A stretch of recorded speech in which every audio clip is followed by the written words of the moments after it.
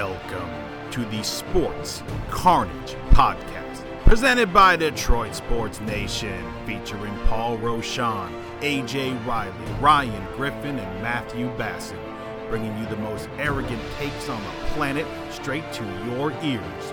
We don't promise to always be right, but we promise to act like we are. What up, webheads? Along with Paul Rochon, AJ Riley, Ryan Griffin, I'm Matt Basson. Welcome to Sports Carnage. A lot going on. The Lions got their first win in 11 months. Baseball playoffs are literally underway as we are speaking. The NBA Finals kick off tomorrow. We're recording this on Tuesday. The Tampa Bay Lightning are your Stanley Cup champions for the first time since Bill Davidson was the owner. Rest in peace. So we can start, I guess, with our kitties who bested all of us in our predictions. It was none of us thought they were winning this game with the way that Kyler Murray and that offense have been looking coming into week 3. We all predicted much further down the line for the Lions to get their first win of the season. But for the first time since literally October 27th of last year against the New York Football Giants, the Detroit Lions have won a football game, Ryan. I don't want to talk about this. And to add insult to injury, I guess, even though neither of those really apply here, except maybe insult. It was probably Matt Patricia's best coach game besides the game against New England, because he made all the adjustments that one of the reasons Lions fans want him fired so bad is just the absolute stubbornness of his game plan and not changing anything at all. And they switched up the defense. They played way less man than they ever had before. They're able to get some pressure on Kyler Murray. I know one of them resulted in his first interception where he got hit as he threw, the ball sailed, the tight end tipped it up, and then we were able to get the pick for it. So I don't know, because I've seen people be happy with it because the schedule does open up. The Lions' next opponents are combined like 6-18 over like their last 24 games. So it's a lot of bad teams on the schedule besides the Saints next week, who, I mean, they might beat anyways. And it was a good called game for Patricia. With that being said, like, for the Lions to win that game, the Cardinals played, a bad game, probably like their C- D+ game, and we only won by 3. But I mean, you're not going to get the other team on their A game every week, so I don't know how much you want to really put into that. But it was a bad win, all things considered, except it's your first win in 11 weeks, so they're all going to feel great. But you won the turnover battle, I think, by 3, and they only won the game by 3, so there's still a lot to improve on. But overall, I don't think Patricia did a bad job that game. It doesn't change like how I feel about him moving forward, but I mean, I'll give a little bit of credit where it's due. AJ feeling so good at the end of last week. You know what? We're not going to talk about the Lions again until they win. Well, AJ, here you go. The very next week, the Lions get their first win of the season. Like, I'm always happy when they win, and it's like I told you guys, I almost feel like they won just to shut me up because of how negative I've been. Because, the reality is they won a football game. Congratulations. That's your job. Do your freaking job. But the other aspect of this is if they go into this bye 2-2, like, there's a very real chance that all this speculation of Patricia losing his job might be off the table because he can turn it around. And we know that long term, that's a horrible, horrible solution for this franchise. Because, he's shown... AJ, can I ask you a question? 1 second. He's shown flashes, right? Patriots, this game that Ryan's talking about making adjustments. I didn't watch a single snap of this game because y'all know my situation. I just don't watch the NFL, nor do I have the opportunity to watch it. But Matt Prater got me 14 points in fantasy football, so I was happy with that, but I still was abysmal this week. AJ, can I ask you a question? Yeah, No. yeah. Sorry. Is your goal during the podcast every week to just hurt me as much as possible? No, but I bring up situations that are not outside the realm of possibility. Can you let me enjoy a few weeks of the football season? What are you enjoying? Without talking What's about there to Lawrence. enjoy? Without the possibility of maybe Matt Patricia and Bob Quinn coming back next year? Paul, let me ask you this question. Let me ask you this question. If you had a 3-year plan starting next year with the Lions, what's your number 1 goal? Fire Bob Quinn. Okay, what's your number 2 goal? fire Matt Patricia. It's up to the new GM. I don't know. No, come on. If you No, but Paul only wants Well, to hold use on. one of his three genie wishes. Yeah, like I only need to fire Bob Quinn. Everything else falls into place because then I replace Bob Quinn with a competent GM who then fires Matt Patricia. Okay, and then That's two different things. You said fire Bob Quinn. You didn't say replace him with someone who's competent. No, well that's number 2. So roll the dice So again. listen, so let's say That is number 2. so you just kind of said it, right? So everything falls into place. So if everything were to fall into place, goal 2 for you is firing Matt Patricia. What's goal 3? Depends on our record this year. If we have stop qualifying it. Just speak your answer. Okay, draft Trevor Lawrence. Thank you. Draft Trevor Lawrence. You Boom, know there it is. Are you that's happy? exactly what I wanted you to say because I know that's what you mean. You always try to qualify it. In order for those 3 things to happen, winning football games should not occur.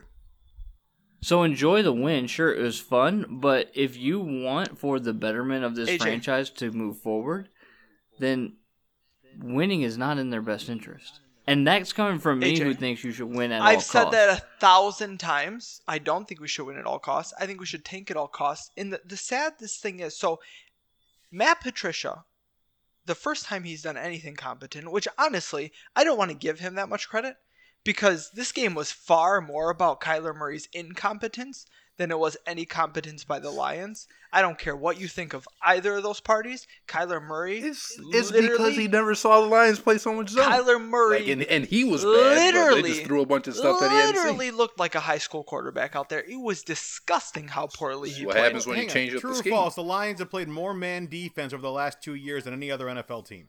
So Kyler Murray's never seen a zone in his life. It's not that he's He never has seen no a zone. idea It's what Not a Matt Patricia zone. I think they got like even a little bit too confident because you heard what Cliff Kingsbury said leading up to the week, like, "Oh, their defense looks the same." Kyler Murray, and Matt Patricia, and Ugly Kyler like Murray that. in that offense is so incompetent that if a team changes up the game plan on them, they are incapable of executing anything. I mean, you say the same thing about the Celtics I mean, when they faced the zone they from Miami. executed- They didn't know what the heck to do. They executed This throw is it to football. DeAndre Hopkins. This is not basketball. Don't interject trash ass NBA talk into I'm this. just saying, you got a really good basketball team that all of a sudden looked really bad when the zone was thrown at them instead of man. Can't happen in It's football not. too? Oh my God, no, No? Just can't happen. no. No. Not. Did you see that? Did you see the Lions attempted tackling on Kyler Murray's rushing touchdown? Oh, yeah. No, it cannot happen against that team. No, it is impossible to happen against that team unless you are utterly incompetent or your quarterback's a fucking trash can. By the way, quarterback that cost me $2,200. No, that is which AJ your doesn't own even know fault about. for betting Yeah. anything Which involving AJ the doesn't Lions. even know about. Right. Don't bet on a quarterback you think is a trash can. And don't involve the Lions in any of your betting schemes. The Lions Even for them did to not lose. have to win or lose. It didn't matter. No, you bet All for that enough had to points. happen, all that had to happen was Arizona had to score points on the worst defense in the NFL. That's all that had to happen. It's it. Not the worst defense on the I zone, did. apparently. I did a very hard thing. I picked 2 outright underdog winners in a parlay. Yep. I and then was your third one included the Lions. staring down 11-1 odds, and all that had to happen was the Lions defense. They didn't even have to be the normal Lions defense. If you're any They didn't even have to be the normal Lions begins defense. with all that has to happen to the Lions ... You're an idiot. Just plain and simple. Don't involve the Detroit Lions in any betting. The Lions allowing a very talented offense to score a average amount of points should not be. It should be impossible for that not to happen. Yes, but if Arizona wins that game 49-0, do you win your bet? No. So you needed the Lions to do some stuff too in your bet, which makes you an idiot because you needed the Lions to do something. And you hit the teaser. I did hit the teaser, which covered my losses, but oh my God, man. I was so mad when the Packers won too because I just wanted the bet to implode. But no, I hit both underdogs as outright winners. Because that's whatever. I hate this team so much. Well, the Packers being underdogs they in hurt, an empty dome. They is stupid. hurt their draft pick. They hurt any chance of ever getting Trevor Lawrence. They build hope for literally no reason among all the idiots in this. I told you guys I think it was after week 1 that we were going to end up falling into 8-8. I think I told you guys that. Maybe it was yelling at my uncle. I don't even remember. I was like, this idiot team's still going to fall into 8-8 and be complete garbage can because They could because this schedule. we play Boy, we boy. play a trash schedule. We have a top 3 quarterback in the NFL. Like shit can happen. So It's unbelievable. I don't even want to talk about this game. Well, that's there was good, nothing. It 'cause there's was nothing more a to talk horrible about this game game. to watch. And I'm glad you keep It was bringing a up horrible trash game to cans watch. because. Oh, hold on. speaking of the No, Houston hold on. Astros- No, Hold on. We'll get There back is to one football thing. at No, the end stop. when we Hold start. on. Houston One more Astros. thing. I want to talk about how this team is so goddamn trash that even in winning, they try to lose. You, at the end of the game, at the end of the goddamn game, when you're driving to win, your quarterback drops a gorgeous 53-yard touchdown pass over 2 defenders, and you are so goddamn incompetent, it gets called back for a hold 20 yards away from the play by the guy that your stupid-ass GM just signed for $30 million this offseason that was never a starter. 50 million. Jesus Christ! I have no idea Throw what extra you're talking 20 about. Throw a text of 20 M's on respect on Vitez. You can talk. Did he really get $50 million? I thought Yes, I thought sir. it was 10 mil a season for 3 years. 5 years. Jesus Christ. The only saving grace is if he's as bad as he's been, it's easy to cut him. Like we're not hung up in penalties forever. Oh my God, I hate this team with every After fiber of next my year it being. is, because next year I think, like, if we cut him after this year, the cap hit, I think it's like 14 and a half. Bang on your trash can, Matt. Well, I'm glad you kept bringing up trash and trash cans and everything else with this football team because the actual trash can reference that has been going around all year, the Houston Astros, the Houston Asterisks, actually going into the Major League Baseball postseason with a losing record, do something no one's ever done, win a postseason game with a losing record. They take down the Twins today 4-1. Poor Kenta Maeda, AJ, he pitches a shutout for his 5 innings, and then his bullpen can't hold it for him. But like we said, baseball season, regular season done, postseason underway today. The Astros continue the Twins' woes, who have now set a new major league record at major sports record at 17 consecutive playoff losses for the Minnesota Twins, who have not won a playoff game since 2004. Impossible. Which is just ridiculous. They sound like the Pistons. I was gonna say, didn't the Pistons have a record close to that? No, not close to that. The Chicago Blackhawks had a 16-game No, it's close. playoff The losing streak in Pistons the 70s. definitely set a playoff the record. Pistons like streak is still active. Right, and for it's how at many what, consecutive 8, losses? 12, something like that. It might be it's 2 12. years They for have sure. It they might have be a 3. record of some sort, whether it's sweeps in a row or something. Like they have some sort of postseason losing record.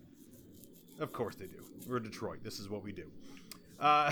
So Well, AJ, to be fair, when you're the 8th seed in basketball, it's not really your fault. we completely ignored baseball last week, which we definitely shouldn't have, because obviously in the midst of all the craziness, the Detroit Tigers lose their manager before the season's even actually over. Old news at this point. 14 games for the Pistons. Mercy kill. Oh, it's 14 games for the Pistons? See, Yeah. they All right, probably one had more the sweep and record, we got and the the record. Twins probably set Depending it on what like the Twins do or in the series. past them. I don't know.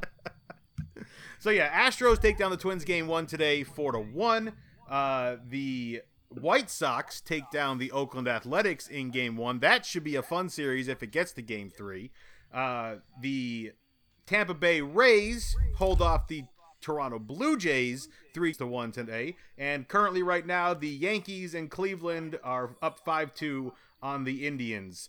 So we got playoff baseball. We actually completed, well, most teams completed the 60-game season, AJ. Is this a win for baseball? They even made it to the postseason without a bubble? Yeah, I definitely think that it is. You're going to give credit to Manfred? I mean, I'm going to give credit to the processes that were put in place, agreed upon by the players and obviously the commissioner's office for what they've done. I think another nice gesture is the fact that they had, they had families quarantined so they could be in attendance. Mm-hmm. Only the home teams, though. Well, no, that's not. Well, no, I don't think that's true because that's not true. That's not true. Okay, Brett I Favre was read at a something baseball on game that. the It was other just day. the home team. Maybe that It wasn't a playoff game, but he was just chilling in the stands. So I think that it is a win, especially with the news coming down today about the Titans had 8 players test positive for COVID. Like, amid that news, we're seeing that leagues can weather those storms because if you remember back, like the Cardinals had a large outbreak. The Marlins were like literally hiring hot dog vendors to come in and play baseball for them at a certain stretch of time. and still made the playoffs. So, like, I think that the fact that the MLB was able to play close to their full amount of allotted games for most teams, if not all of them, and then still make it into a playoff type atmosphere, is a win, I think, for everybody. For the players who are getting paid, for the owners who are getting the TV revenue, and for the fans who have been, like, just downright beaten to hell all 2020, right? So it's definitely a win. And I think that with the matchups that we have in the baseball landscape from top to bottom, I mean, that Oakland White Sox series is going to be a heck of a series. As long as the A's show up tomorrow. If the A's show up tomorrow. I mean, the White Sox, I got them. What did I have them? Advancing on. I forget who. They would play the winner of the Yankees and Cleveland, I think. Right? No, they'd play the winner. So so the White Sox are the 7 seed and the A's are the 2 seed, right? Right. So they're going to play the 3-6 series. So that So I had the White Sox play moving 1-8 on and then 2-7 losing to would the play Twins, 3-6. but obviously the Twins didn't win today. But I just think like They've done a that lot of not winning, it sounds Cleveland like. Yankee series is going to be dynamite. The Blue Jays and the Rays like had very tight games all regular season long. That's going to be fun. Second round matchups. If the Dodgers and the Padres make it out of their series, that's going to be a heck of an NLCS, right? Or NLDS. Yep. And then I just think it's going to be a fun couple of weeks for baseball fans. All right, so my team obviously is the Detroit Tigers, like all of us here who actually enjoy baseball. Ryan. But my second team, starting at the age of 8 years Go old, Padres. has been the Atlanta Braves. Yep. And they have looked pretty good this year Pretty dang and are the good. 2 seed in the National League. However, most people, from what I'm seeing, are jumping all over the Cincinnati Reds thanks to their ridiculous 1-2-3 rotation that the Reds have put out there this year. But I'm wondering on your thoughts on this because while the Reds have a very good rotation, and they do, their rotation has looked damn good because they, never faced a starting 5 offense this year with playing nothing but central teams between the AL and the NL. And can this rotation that the Reds are throwing out there, who really haven't faced an offense as good as the Braves have really looked this year, hold off what has been one of the better teams in baseball this year in Atlanta?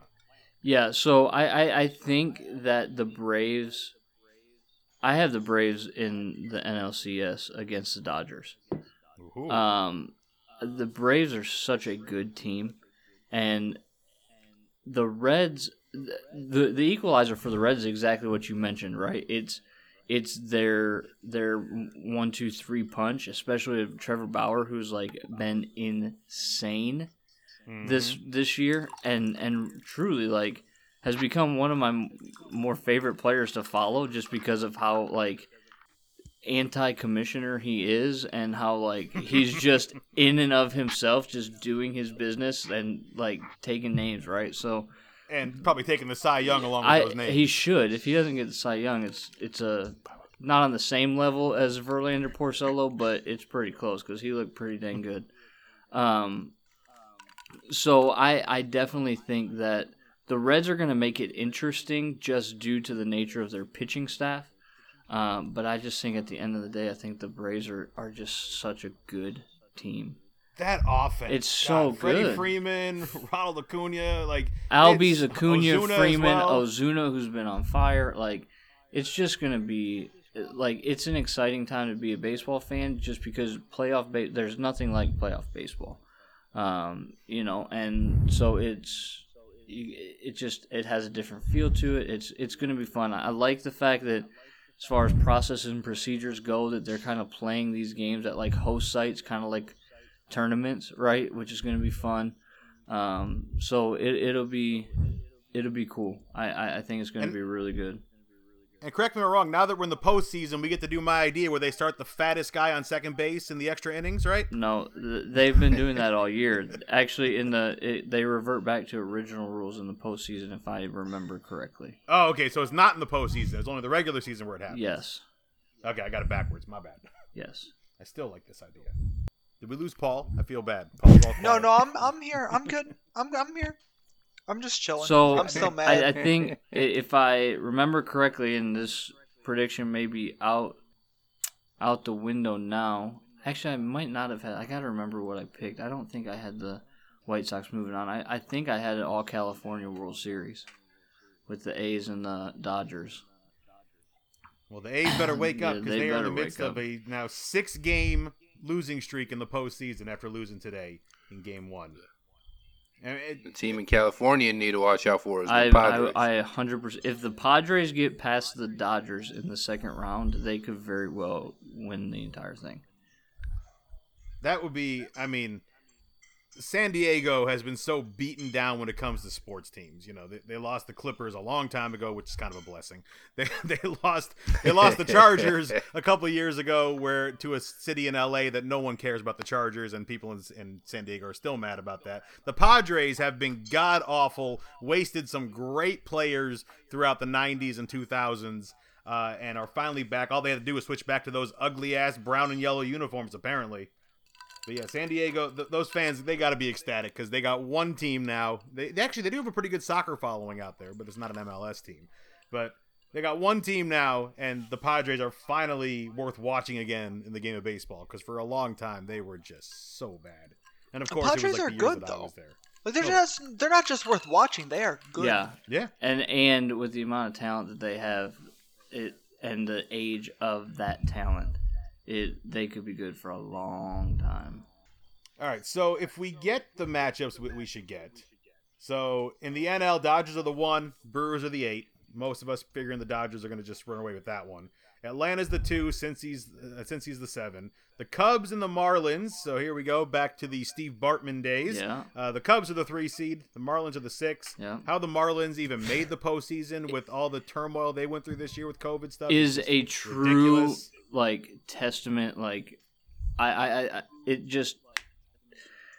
It's an amazing story in my opinion. For somebody who appreciates good stories, to be pulling people like they had nobody to pick from with this when that COVID outbreak happened earlier in the season, and then still managed to turn it around and squeak into the playoffs as a 6 seed too. So that's pretty dang good. Yeah, it's not like they're the 8 seed. No, They weren't the last one They in. were the second division champion. You know what I'm saying? 2 teams from each division got in, and they were the second team in the NL East. So the Marlins, as much as I appreciate a good story, though, I don't think they're going to beat the Cubs. And then the other COVID story was the Cardinals. The Yeah. Cardinals, missed a ton of games as well, and they got in as well as the 5 seed taking on the Padres. That's because they didn't have to play us. We would have ruined their season earlier in That's the year. right. The Tigers would The have just ended that only- whole thing, huh? Only playing 58 games. What kind of garbage is that? They'd be 30-30 if they played us. I will say, though, Luke Voigt for the Yankees hit 22 home runs in 60 games. Yeah, it's impressive. That's ridiculous. That's pretty dang awesome. That's like left-handed bat at Yankee 2 more Stadium, than Bonds short would court. hit. So you kind of get that. But and then DJ LeMahieu hit 364. Yeah, he took home the batting title, right? First player in the modern era to win it in both the National and American League. We also had a Triple Crown winner this year as far as pitching was concerned. Yep, Shane Bieber. 163 ERA, man. Yeah, I understand it's a shortened season. Yeah. That's still God damn. That's ridiculous. That's doing your job. It's crazy. Yeah. When was the last time we had a Triple Crown winner And pitching. for pitching? Verlander, It's I been a think, while, may right? have come close. Was Verlander? Verlander may have his- come close one year To what? to the Triple Crown Tri- of the- pitching. Pitching Triple Crown. I think he's Right, done you it did. twice. I don't know about twice because there wasn't that big of a deal made about Close. it, and there wasn't even a big deal about Shane Bieber doing it, which is ridiculous. To me, Or wait, no, hold on. No, wait a second, because ERA is part of it, isn't yeah, it? it's Yes. ERA. No, Yeah, he ERA hasn't. strikeouts, No, he hasn't strikeouts. done it. No, Wins. he hasn't done it. Yeah. It's such a. So I I hate the pitching triple card. I forgot actually. So does now that I think AJ, about it. right? AJ, I think I No, remember you it's- talking about it. Like you're not a fan of it either, Well, right? Well, 'cause I'm it's not, so- I'm not a so fan of ERA it in the sense that like you're counting pitcher team wins as one of the categories. That's the thing. Wins is the ERA worst I'm one. okay with. Like, Strikeouts, obviously, strikeouts should be on there, but like ERA is is fine. okay. Strikeouts is fine. Like they're fine. There's nothing wrong with all those. Those are just as fine as the Oh metrics no, he for he batting. did in 2011. Did he really? Verlander took the Triple In- Crown in 2011. Yeah, 24 wins, 240 ERA, and 250 strikeouts. So absurd. So absurd. It's a hell Like of a that's. season. Oh my god. so. Wait, good. he had ERA, wins, and strikeouts. and And strikeouts strikeouts. that year. Just a monster. According to Yep. Baseball Reference, because Yeah, they're all I- bolded, which means Yep. you led the league. But I guess he could have tied with somebody with 24 wins or something. I don't know that. But I'm sure it would still count. Yeah, he did in 2011. Right? Yeah, I just think it's gonna be fun. I'm excited to kind of see how. Here's my true, honest opinion. Take it for what it's worth. For as good as the Dodgers are, this season, like the World Series is theirs to lose, in my opinion. I mean, they won 2/3 of their games this year. They won 40 games. And didn't we kind of question if a team would do that or not? I think we did. I think it was like think that 45. they- said 45. I think we did say 45. They're but they 43. won 43, Jesus. which is ridiculous if you think about it. Like they won are 70% clearly of their games. Yeah, they are the best team in That's crazy. baseball, and it just makes sense with all the complaining they did about the Astros World Series and those councilmen wanting them to be named the World Series title. For them to actually win the World Series in a year where people don't think it counts is just like perfectly poetic justice. So I mean, it's or to get bounced in the second they've round been by called- San Diego. They've been called the best team so many times, man. So yeah, many but times. here's the Well, thing. the Like, last 3 years. but yeah. here's the thing. Over the last 3 years, they have been, but they have been there all Over the 3 last years. And 6, here's the reality 7 too: years, but- when they were considered to be one of the best teams in baseball, they also were competing with teams like the Astros. There's really nobody on the American League side that is I guess as good so. as the Dodgers. So the one thing I'll say goes for them is they're very similar to the Nats. So many times where the Nats picked to win it all and they had the best team and they fell short, usually spectacularly short, but then they finally broke through and got it done. So, I mean, I guess they have that going for them. but Clayton Kershaw, comparing the Dodgers playoff to the performance Nationals is not notwithstanding. like the Nationals. The The Nationals had Dodgers good are really teams. just the baseball The Clippers. Nationals had good teams, but they were never as talent rich as the Dodgers have been. Like, yes, they had Bryce Harper, but name another person that was on their team. I mean, when you're Right. So Strasburg. you have Strasburg, you have Harper. Name another one. Sure. come on, Ryan. No, hang on. Scherzer was recent. Wait. You gotta go. Who's the other? Zimmerman. Thank you. Ryan Zimmerman. There you go. Not going to be considered an upper echelon talented player. Good player. You could do both Solid Zimmermans. player. You could do trash can pitcher Zimmerman that wasn't as bad with No, him. that's what I'm saying. Like they had good teams, but they No, weren't. Ryan Zimmerman was really good. Ryan though. That's- Zimmerman you're is selling a short. really solid Major League Baseball player, but you wouldn't consider him a. He's not a Cody Bellinger. He's not a Corey Seager.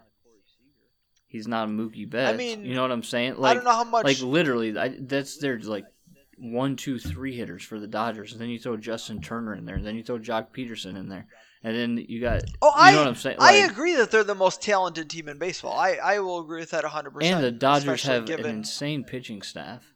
Like.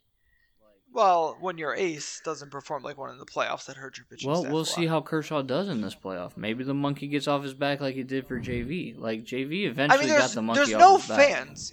Well, so the thing is, JV's playoff performances were always good. It's his World Series that is lagged behind, Mhm. and that's like the one knock. You can say, well, he hasn't performed great in the World Series. And really, truly, it's But I that mean, playoff-wise, 2012 he's World been awesome. Series where Pablo got him for 3 home runs, right? Or 2 at least. Like, that's the one that people always remember, because I don't think outside of that, Verlander's been that terrible in the World Series. Well, he was a freaking rookie in 06. Right. And he wasn't great, but Yeah, he was a no rookie. one counts like, Nobody. well, no, people that's do. like Verlander that's like haters holding do, this but- season against Mize, right? For having an over 6 ERA. Like, nobody's looking at that and going, "Oh, well, this was a bust." Like Mize' rookie season but outside of our team's garbage instead of World Series, Mize's rookie season has looked a lot like Verlander's. You see the stuff, you see the raw, like just you see pure flashes stuff. of the stuff. He lost a And you lot of see command him- of that stuff you throughout see as the him- year went on. Mize, you're talking? Yeah. Well, that's the one concern with Mize, and it's something that he has to build up over time, is the stamina to go to the distance I agree. into a major league season. But you know who was dang And- good in his rookie season this year? Tarek Skubal, who had a 2.10 ERA Yeah. if you take out one start against the Cardinals. Take out that one bad start. What do you give up, like 5 Yeah. or 6 runs? So every other outing, if you take that one outing away, he had a 2.10 ERA this year. Like That's I huge told to y'all build to off keep of. your eye on him. Like he's the sleeper of that whole prospect pool at this point. We have so many pitchers like to possibly come up and pan out. Like it's impossible that we won't have a good rotation. And we in a few should years. have traded Fulmer for Bregman or Javi Baez when we had the chance. Imagine what our team would be like right now had we made that trade of Fulmer. Even though you said it was a Yeah. bad idea at the time, Hold on. I told Hold you on. his value was never going to be higher than that moment right then and there. And once again, There was a time when it comes to 3 baseball, months after. I'm right. No. I came around to trading him. I didn't want to trade him when you wanted to trade him, but when I wanted to trade him, he was still very tradable, and we didn't get it done. Mm-hmm. Yeah, because around the We time that refu- you were wanting to trade him, that's when he started to slip, and then he started to get injured. Now the Yankees still But wanted him bad, but truthfully- right before the injury. Truthfully, I don't even hold this season against Fulmer though. Like he's still coming back from Tommy John, so like let's not make too many rash judgments. He's just not the pitcher that we all thought he was going to be his rookie season. I mean, injuries are derailing him. 100%. Honestly, Fulmer's career trajectory is starting to look like Carson Wentz's career trajectory is starting to look like. I know I'm mixing sports here. Mark the bird. Tuning, But- yeah, I mean I'm with you on that. It's a shame because he was really, really good. And if we can And- go ahead, sorry, I didn't mean to cut you off. You worry at this point with the amount of injuries and time off and not only the wear on your body but the mental strain and the strain to your confidence. Can you get back? Not everyone is Justin No. Verlander. Like climbing those mountains, agree. getting through all that and getting back anywhere close to where you were, it's a really hard thing to do, and that's why a lot of players don't. And at this point, if you can get sub 4 ERA from Fulmer going forward, that's a win. You know what I'm doing if I'm Tigers management? Completely him to resetting the his bullpen? mind and moving him to closer. Just saying, I knew you were gonna say listen, the you're our bullpen. closer. See, I think the I the don't best like thing that. for Fulmer's career is to trade him to a team that cheats. That way he can get his confidence back up. Wow. All of his players are hitting the ball. So then the other hitters are just putting so much strain on their body trying to hit it out the park. And then his strikeout numbers just go through the roof and There he you gets go. World Series ring. So I would say long relief at best for Verlander, or not Verlander, Jesus, Fulmer. Yeah. He's not closer Well, material. he's coming to from me. Tommy John too. There Yes. are he is at age like 75. 38. There are certain attributes that I look for in a closer, got your cheap and Fulmer doesn't have them. Fulmer has starter attributes. Fulmer has going 6, 7 inning, 8 inning 100%. attributes that do not lend themselves think about well this, Paul. to a closing role. He's not coming out throwing 102 mile an hour Well, gas. yes, you're right about that because he's trying to go 6, 7 innings, so he's keeping stuff in the tank. Pitchers do that all the time. Imagine if he had to only go out there and throw 1 inning. You think he'd be? I still don't think he would be. I think he'd. And the way he pitches lends itself to larger sample size success than I have to get these 3 batters out right now, no matter what. It's not that he couldn't do it. I don't think I think if he can't be a functional starter going forward, I think he's a great candidate for long relief. Could you get like a nice young prospect bat for like Jimenez not and a Fulmer? chance. No. Like guys who have No. stuff and then You might it's like, get yeah, you So might at get this you might get point- an older prospect towards the end of their prospect status for those two, but you're not getting Jimenez has like his mind is completely gone. Like whether you say the Tigers ruined him through their development, which is very Absolutely. very very very possible, Paul. I'm conceding that to you. And I'm conceding to you that he's trash. or he just peaked at AAA, which is also a very real possibility. Not with the stuff he had. Yeah, but like that's the thing. Like, has he shown that stuff? He has. So he trade did. him to Miami He did and show let it. him clear your mind. That's why he made the All-Star as a rookie. He did show that stuff, and then completely fell apart. He absolutely had the major league stuff, and we absolutely mismanaged it into the ground. But at this point, he's garbage. I mean, there's no. I've been on the Jimenez train longer than anybody, and I love him like a son, but he sucks. And I don't think he's going to get it back. And he's terrible. It's all terrible. a head game for him, in my opinion. It's 100% in his head, and he's worked through some minor stuff too. But his head is just the problem. So here's the thing. I think like there's a very real chance, and I don't know if they would, but if they can't trade him, he could get DFA'd. He might have an option left, but I don't think at this point they would option him to AAA. We need to get a real pitching coach is what we need. God knows we haven't had one of those in 70 years. So that you hit the nail on the head. More so than who we hire as manager, who they hire as their pitching coach is going to be the marker of how successful this team will be over the next 6-7 years. With how many young arms we have, with how all the young arms we have coming up, it's 100%. Do you know who I hire? I don't know his name, Jack but Morris. I bring the AAA pitching coach up who worked with all these guys when they were dominating. I think it's Double A. I tell him, you know what, you're our pitching coach because you know these guys. I don't know enough about him to agree or disagree with it, but I like where your head is at. I want anyone with a brain that can stop just tossing these guys out there to get destroyed and actually teach them things and how to succeed at the major league I'm with level. You on that. So Pedro Martinez. The thing with Fulmer and Jimenez, and for different reasons, but continuing Ryan's question, their value, whatever value as major leaguers they possibly have left, is not will worth. only be found. It will only be found Yeah. here. So no one is paying you anything worth shipping them off for. Because if they're going to be major league contributors, it's because you fixed them, and if you fix Then them, now they're them. good players. Now they're good And players have on value top again. of it. Like, AJ, but if you don't got the tools to fix the car, you better bring it to a mechanic. AJ, do you mean Gold- Mark Johnson, Is that whoever was working with them? pitching coach for the Seawolves? Yeah. But how long He has he clearly been the didn't know pitching his coach? name. How long has he Matt, been? How long has he been the pitching Yeah. coach? I don't know. It just says Mark Johnson returns to the It's Seawolves in 2019 2020 to to serve as 2020. pitching coach. Who's the pitching coach at AAA? Because I tell you, like, Rich Arlen Anderson. no. Rick Anderson's our pitching coach at the major league Why do level. I keep seeing Jeff Jones? No. That's not it. That's it. Are you sure? Bet. To let Bonderman come in and Speaking be the of pitching coach. Oh. managers, who do you go for? Ozzy. Let's take this off the table. Yes, yes. Oi, oi, oi. Let me ask the question this way.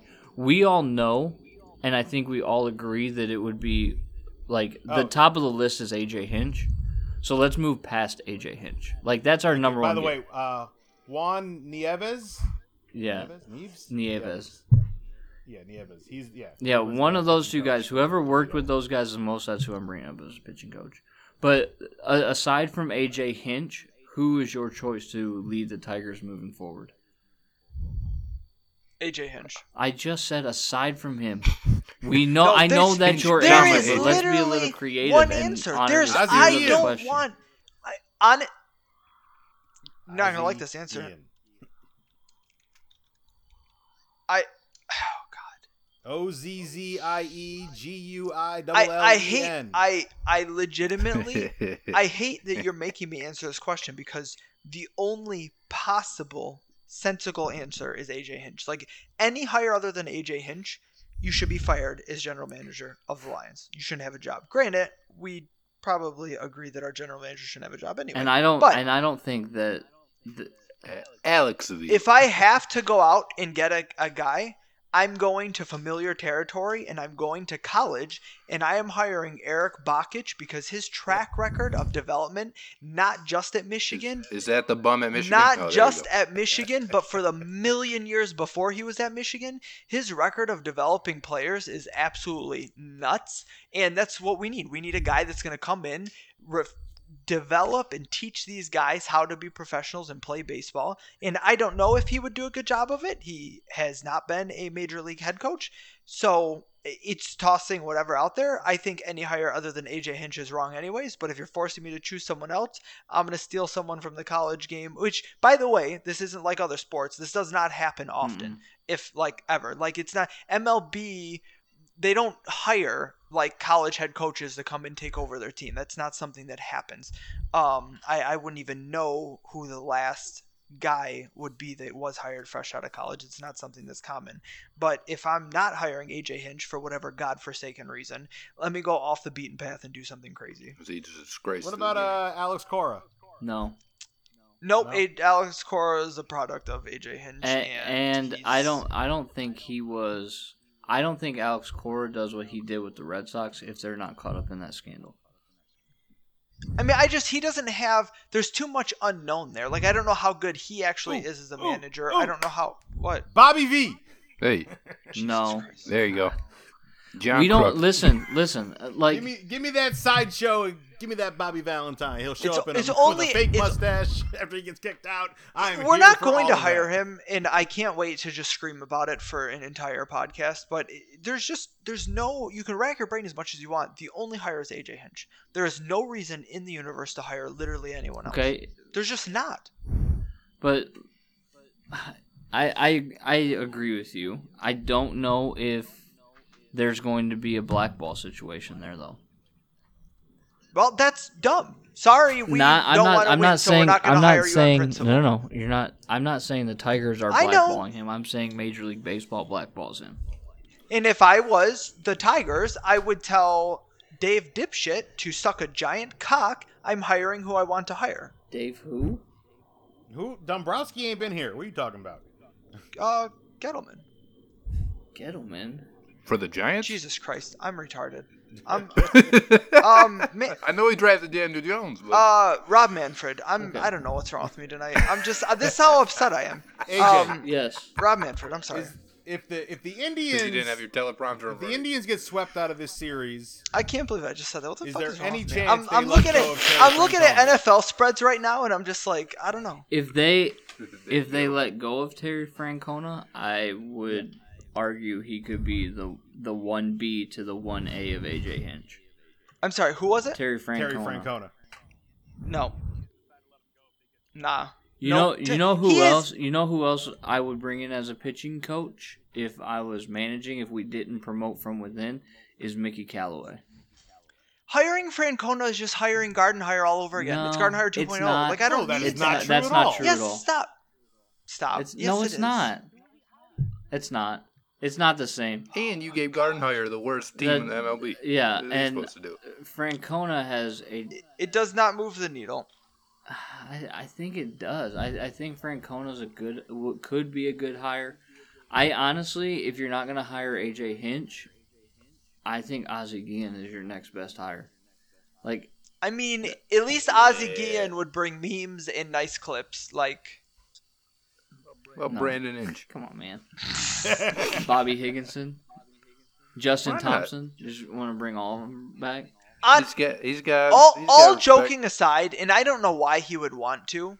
I would retire Maglia? on my gazillion dollars, but if we could somehow get Justin Verlander to come back, pitch for a year or two, and then transition to pitching coach, and I don't care how much money it takes, you talk about a guy who's pure mechanics and just Yeah, him man, going literally down. I student. think Justin Verlander Him would going be down looking to- way student too much of to the be a game. pitching Him going coach. down to Tommy Oh, that's- John I this don't- year. Listen, sets up quite nicely for him to make I knew you were gonna say that too. like it. The handwriting has got to be on the wall with that, right? Like, there's What about, gonna be a curtain but call. Ian Kinsler is manager. Ian Kinsler, that wouldn't be that terrible of a. He'd be a fun manager Hey. to watch. We're thinking outside the box. I think that Sean Casey. I'm torn on AJ Hinch for all the criticism I gave the Astros for cheating, even though I think he would be a good manager. I don't think Avila and Illich make that splash though.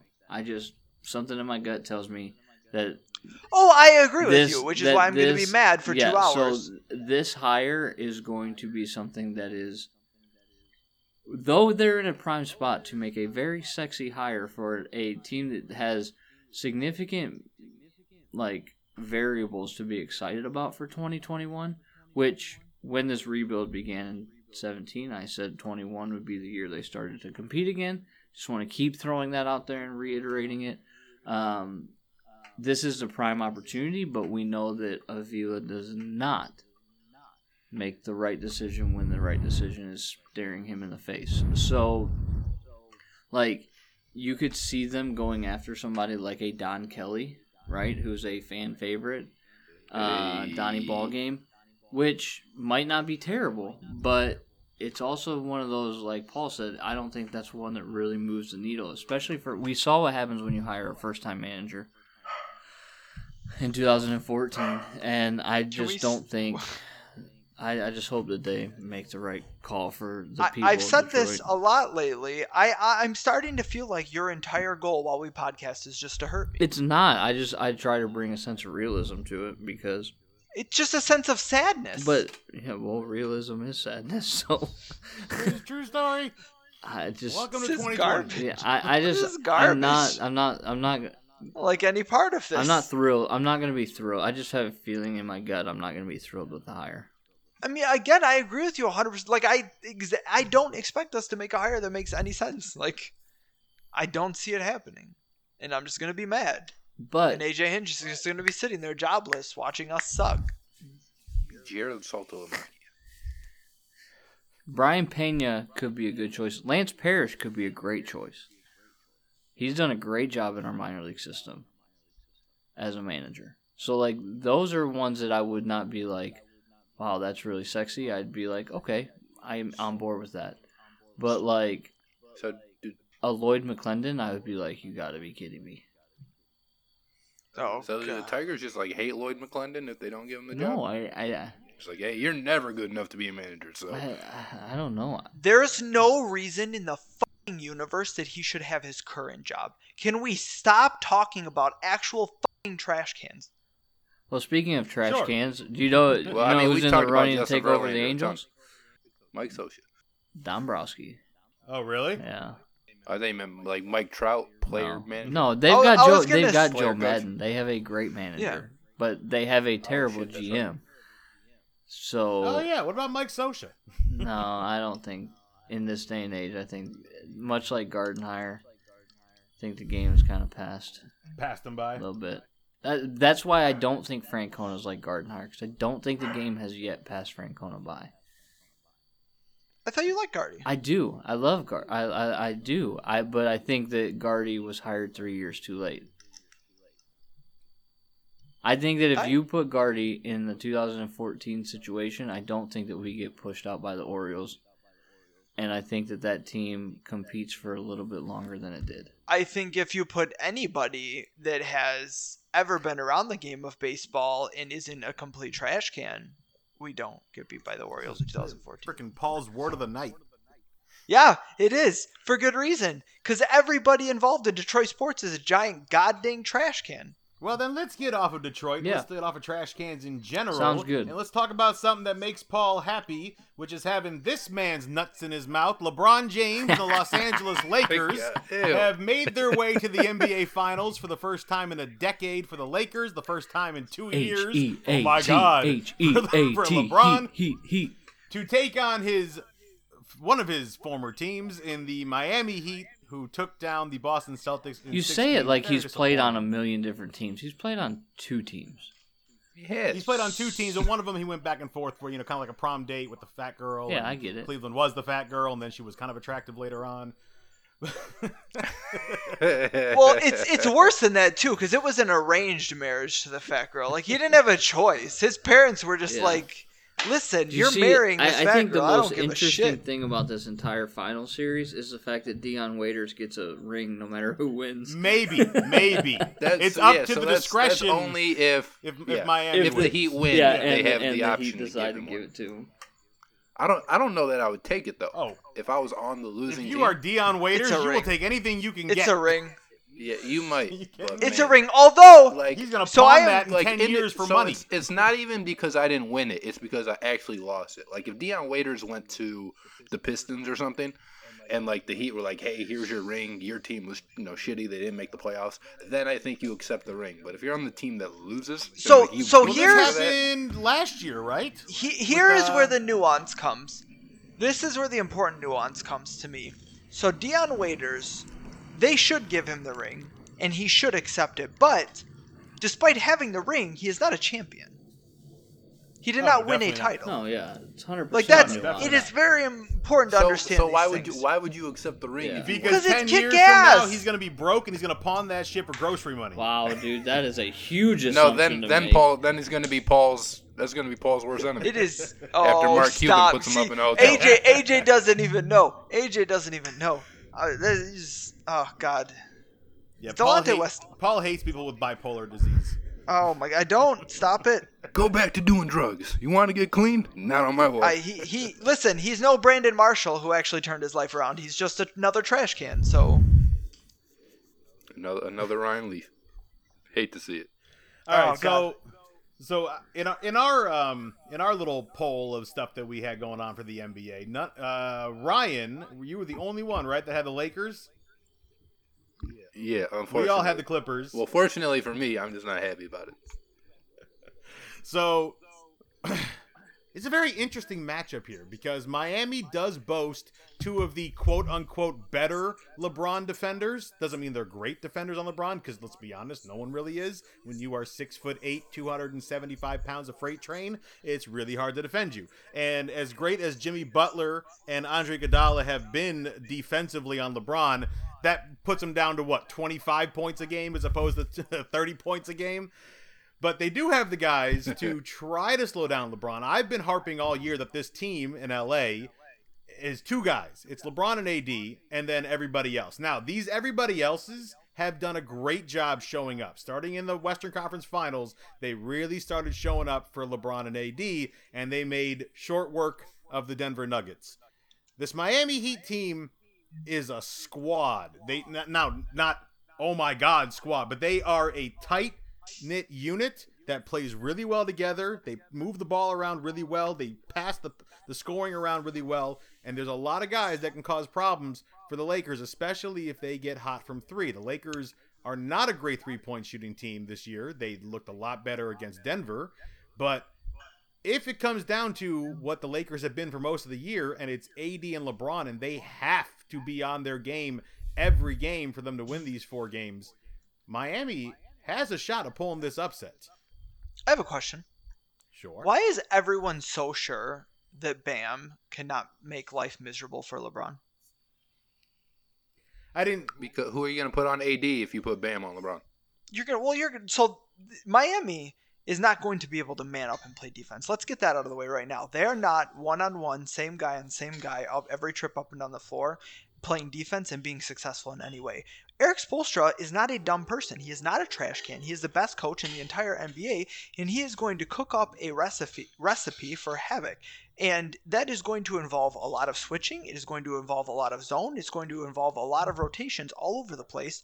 But Jimmy Butler and Bam Adebayo flying all over the place on defense, mixing things up, switching on everything, and roughing up LeBron and AD.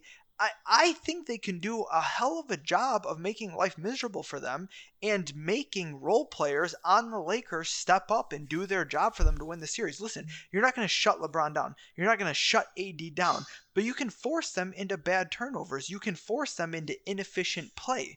And if you do that, you have a chance to win because top to bottom, your roster is a lot better than the Lakers. You don't have Anthony Davis and you don't have LeBron James, but you do have, after LeBron and AD, the next 15 best players are on your roster.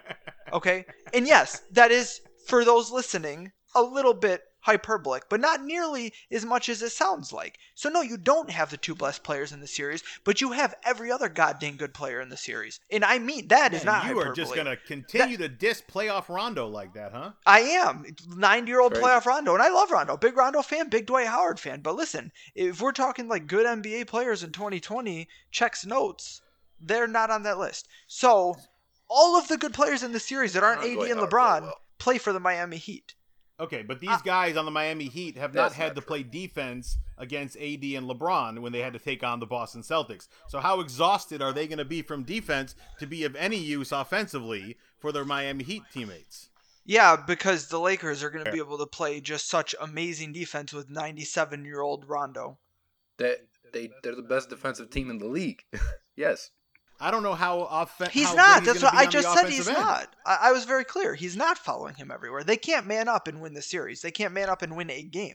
It's going to be a very creative scheme. and They got to it's pull the going to Lions be- and pull the zone it's- out on them. I mean, It is going to be with help from everywhere. You're gonna have Duncan Robinson maybe guarding LeBron on the perimeter, and then LeBron as he drives being slammed by Bam. Like, it is going to be a mix match of just Havik defensively if Miami has a What hope the to heck win this is series. Havik? So then if you double team LeBron on the drive, he's going to kick it out to somebody that's open. Who's gonna miss the shot And you're because going they to pray suck. that Danny Green and Kyle Kuzma are actually on their game. That's exactly my point. You have to make them beat you.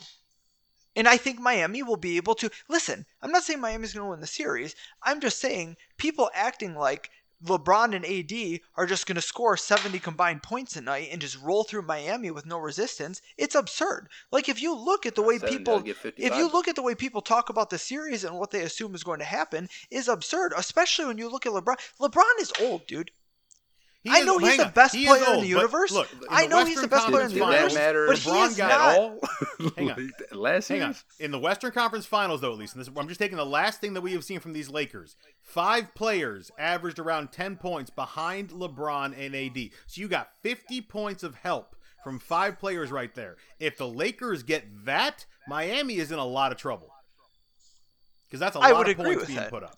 I would agree with that, but Denver's problem is Denver could not create the havoc needed to slow down LeBron and AD. LeBron and AD offensively were able to do pretty much whatever they wanted against Denver. Miami is Except rebound if you're AD. infinitely, but he wasn't asked to rebound. Listen, 'Cause- I know 'cause Dwight Howard and LeBron were everyone getting all everyone rebounds. has talked about the rebounds. Ryan was mad about the rebounds. AD's role When he had 2 of them. AD's role was not. There was no rebounding. You are in his 7 role in foot. those I don't games. care what your role is. Get more than 1 rebound in a Like, game. and I'm sure you led the team in rebounds. I'd have to look at the stats, but it's not like all year they were like, "Hey, AD, we need 4 rebounds." a game." It's how they decided to match up that series. I'm not going to say it's right or it's wrong. He was not asked to even a little bit try to That's help 'cause on they the had Dwight glass. Howard getting 8 offensive rebounds. He was not asked night. to even help And they're a like, little "Hey, bit just take on the those." glass, and that's fine. Like, that's not a big deal. But Miami can do infinitely more defensively to cause problems for the Lakers than Denver could. And that was the problem. Denver had to win shootouts. And because they had no way to contain LeBron and AD, that let the supporting cast go off even more. But if you are Miami and you can make life difficult for LeBron and AD, it forces the role players to take a much more important role under the spotlight. And it becomes harder for them to give you the same support they did against Denver. I'm not saying it's not going to happen. I'm not saying it can't happen. I'm not saying Miami's going to win this series. I'm not saying they're going to win a game. I'm just saying the way people perceive this series is so much slight to Miami and that organization and Eric Spoelstra to act like they cannot come in and compete with the Lakers. The Lakers have 2 players that should be playing meaningful minutes in a final series. 2. That's not true. I mean, Danny Green's already done it 3 times, and he was shit last series.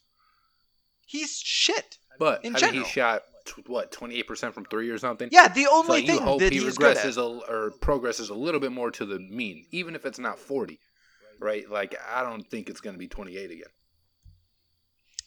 I mean, if he's not shooting 36+%, he's a minus. Like, he shouldn't be on the floor.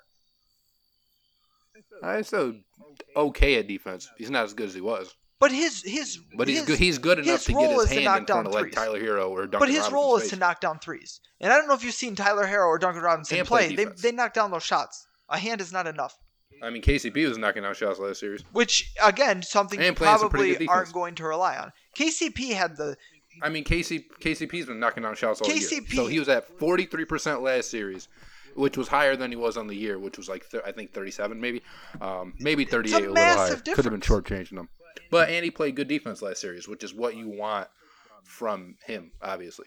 And that's another guy that can make life more difficult for those guys like Duncan Robinson and for those guys like Tyler Hero, and I'm sure you're going to see some KCP on like Jimmy Butler, where he's kind of sneaky good now at getting like those strips when they drive to the basket. And I still don't like KCP from his time here, but he's gotten better since he was a Piston. And the Lakers kind of have this perfect role carved out for him. And at least last series he performed. And it's going to be on the role players of both teams, and if both role players are, washed out, because I do think that those guys on the Heat that aren't Bam Adebayo and aren't Jimmy Butler are going to have a tougher time against the Lakers than they did against the Celtics. Like you're going from putting, Daniel Tice on Bam Adebayo, a guy who's not going to give you anything offensively, to Anthony Davis. And that's where I think Matt's point about having Bam Adebayo be a little bit more exhausting on offense, I think that will really come to fruition. Because, again, you're going from Daniel Tice to now Anthony Davis, where you can almost take a break on Daniel Tice on offense because he's not going to do anything except maybe catch a lob from somebody. And at that point, defending a lob is really hard. And if somebody's going up, it's probably because you're already out of position. Now you're going to go with Anthony Davis, who, him and LeBron obviously is who the offense rolls through. And then you still have guys on the back end where the Heat don't have great defensive guards. Like Duncan Robinson's okay defensively. Tyler Hero's not that good, but at least he's not afraid. Goran Dragic isn't good defensively, and obviously Jimmy Butler can do what he does. So I think it could be a big series, for a guy like Rondo, who when you're going up against those reserves, and Kendrick Nunn doesn't even play anymore, so who knows who'll be on him. Maybe Tyler Hero. I think he'll be a guy who will be able to drive and kick effectively. And then you have some of the other guys that do those little things, like as much as we make fun of Caruso for being bald and white, right? Like he's a scrapper, much like Marcus Smart, much like who do he have? Who am I thinking of? Like Jay Crowder. Well, they just they'll get on the floor. They're not afraid to dive. Obviously Jimmy Butler's like that too. So I do think that some of the role players on the Lakers have an opportunity to still step up. Whereas where a lot of the Heat's role player success came from, shooting. Whether it's Duncan Robinson, Jay Crowder, Tyler Hero, Goran Dragic isn't really a role player. He's their starting point guard, and he's been playing incredibly well. But you even look at a guy like Kelly Olynyk off the bench. I don't know. It just seems like the Lakers have the recipe to, thwart that three-point shooting. And if Robinson isn't giving you three-point shooting because there's just people in his face, even though he's a really good shooter, still people in his face. But if he gives you one of those nights where it's like the off nights, right? Because he'll have those nights where he's 18 points and he's 6 or 7 from the line. And then it'll be like 3 points and he's 1 for 7 and then he doesn't do anything else. Whereas Hero's getting you rebounds. Hero's getting, a little bit more into the lane and drawing fouls than, obviously a guy like Duncan Robinson is. And Jay Crowder played really bad, really like the last 5 games of last series too. He had a great game 1, and then he shot like absolute shit. So I do think the Heat are going to have more trouble getting those 3-point shots off than I think you're giving them credit for. And the Lakers are going to be favored in the series anyway. By a lot. And probably by a lot. And having, LeBron and AD, it's really tough even just to match up with those two guys. And we keep saying it, but we said it every round, right? Like, those are just the only 2 guys. And I don't think any of us thought the Blazers were going to beat them. We all thought that'd probably be a wash. Same with Houston. But I think most of us at least thought Denver could give them a shot, right? And, obviously a lot of us thought if the Clippers got there, that the Clippers would actually beat the Lakers because it's only those 2 guys. But those 2 guys have played well all playoffs because they got that rest before the bubble. And even in the bubble, they didn't play that much. I think LeBron missed maybe 3 of the 8 bubble games or something like that. And same thing with Anthony Davis. Or in 2 games and they sat out a second half or something like that. But they're well rested for the playoffs, and they're obviously well rested for this opportunity.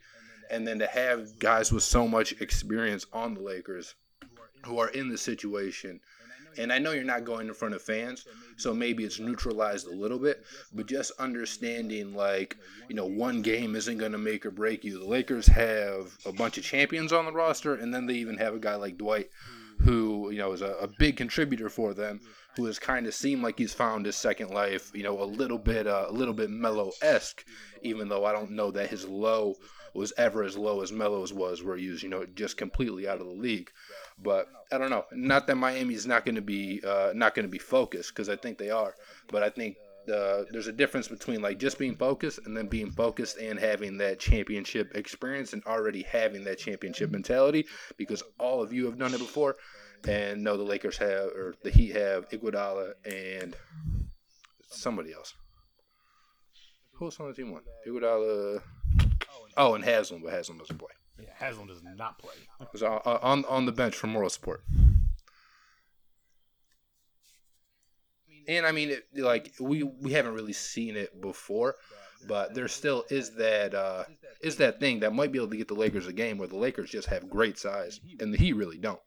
Right? I think they have one guy over 7 foot on the roster, which is Myers Leonard, and he played one game in the playoffs, and that's because I think Olynyk was hurt that game.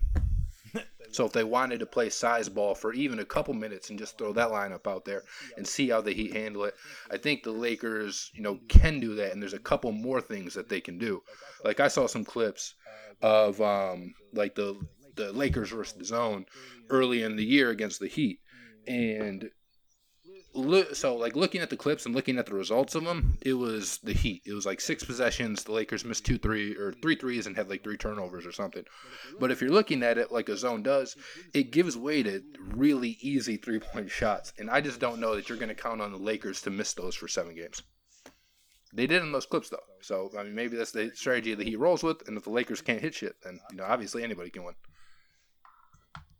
That was long. I'm sorry. No, you're good. No, you're good. So, I mean, what are we thinking here? The Miami get past Game 5? I mean, that's the tough question for me, because I have either Lakers in 5 or Lakers in 6, and I've been waffling back in which one I think it's going to be.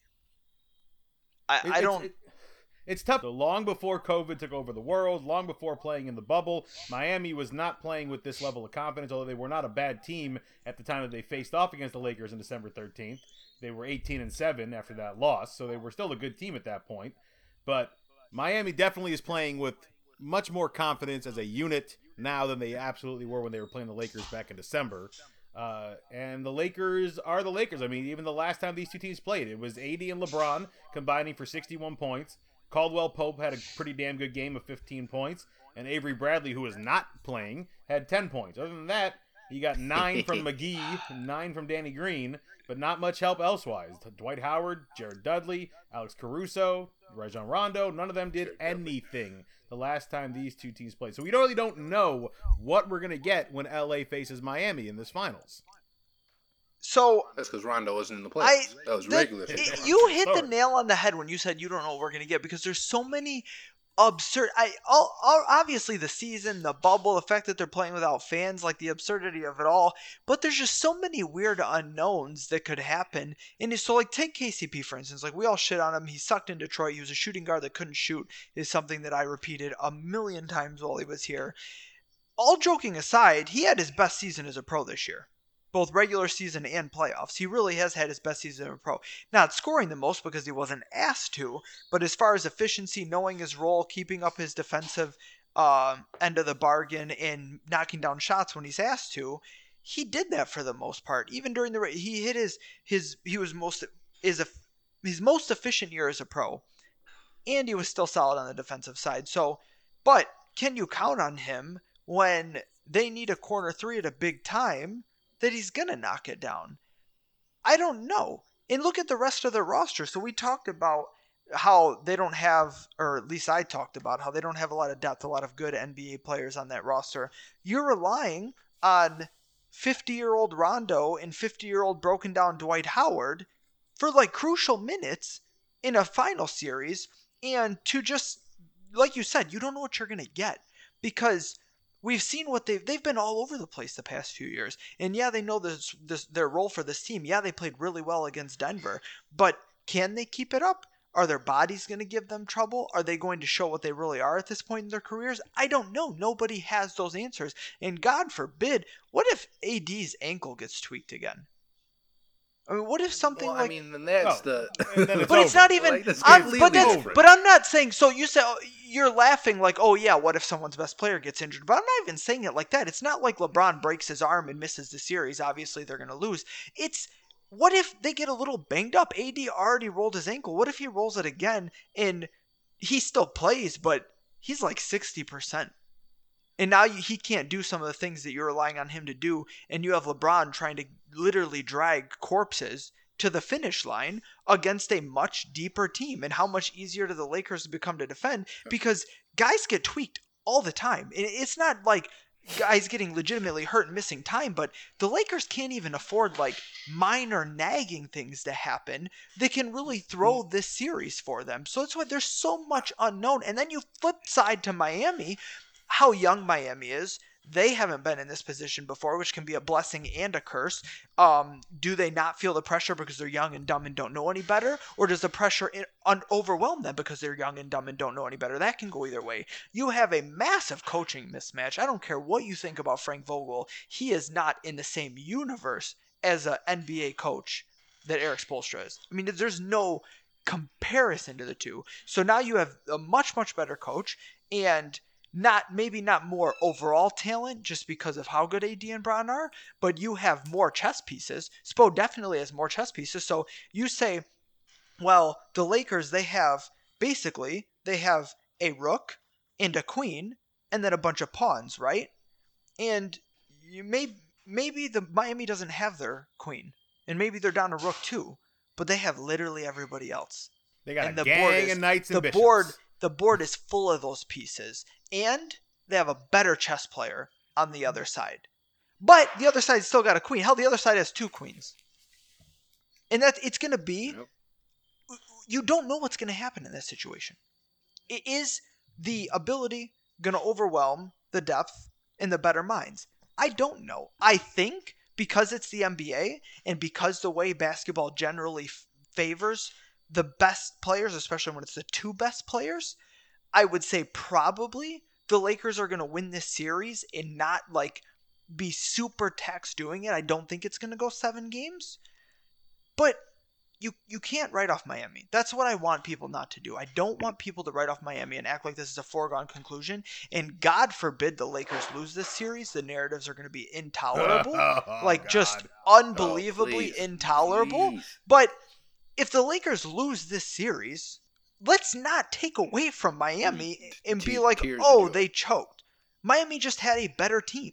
Ryan, if the Lakers lose this series, I want you to take the song Black and Yellow and change the words around to Black and Purple and 3 and 7. Such garbage. Yeah, but 3 and 7 means he's been there 10 times. I don't give a crap. Magic Johnson spent 75% of his Bro. career in the finals, 9 times in 12 Hold years. on. That's impressive.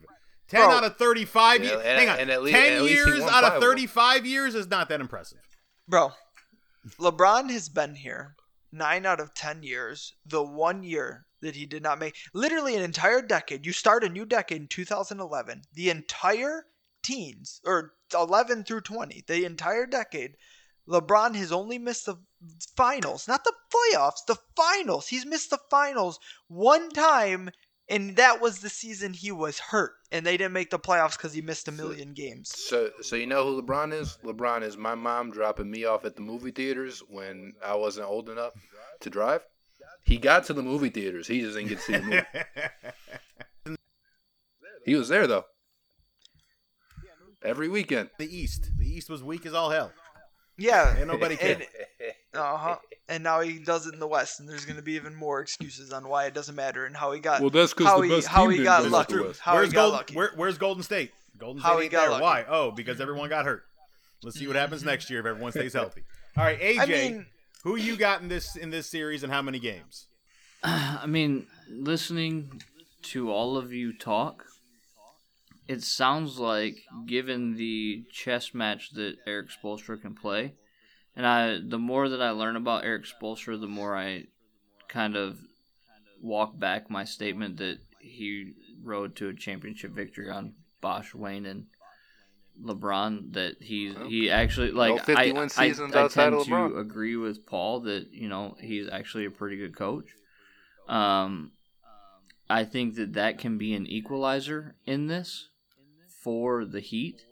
But I just think that with everything that's gone on in 2020 and that, ulterior motivation to maybe win one for Kobe, I got to go with the Lakers. I think it'd be hard pressed to go against the Lakers, and I would say the Heat will make it interesting, but I don't think it gets past 6 games. I mean, Denver made it interesting. Most of the games were close. Lakers had to win one at the buzzer. They still lost in 5. Yeah, I think we're going to see some of that. Paul? I'm going to... See, I think it's just going to depend on who hits the last shot on, like, so many of these games. I'm going to play it really safe, and I'm going to say Lakers in 6. All right. First of all, I'm going to give a shout out to my favorite coach of all time, Pat Riley, who has now for 6 consecutive decades made the NBA Finals in the. So I'm going to say LA in 6. So, also, the Shaq streak continues. Pat Riley is literally everything that people pretend Phil Jackson was. I mean, he really is just incredible. I don't think so. But Phil Jackson also didn't really care when he went to New York. True story. He just took their money and was smoking peyote. I do have, so like I didn't get my prediction when you asked the question because I wanted to give the listeners a break from my voice. I do have Lakers in 5 though. It'd be like a closer 5. No, I think they'll go 5.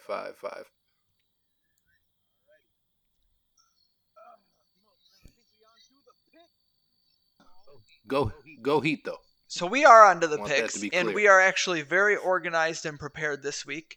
And the guys actually had the picks in advance for once. I'm gonna run down the record last week. So we did all. No, we don't need NFL to do that. last week. We don't need to run down the Oh, record this week. It's not as bad as you think. It's not that- definitely not as bad as I think, considering we all started at 10-0 after week 1.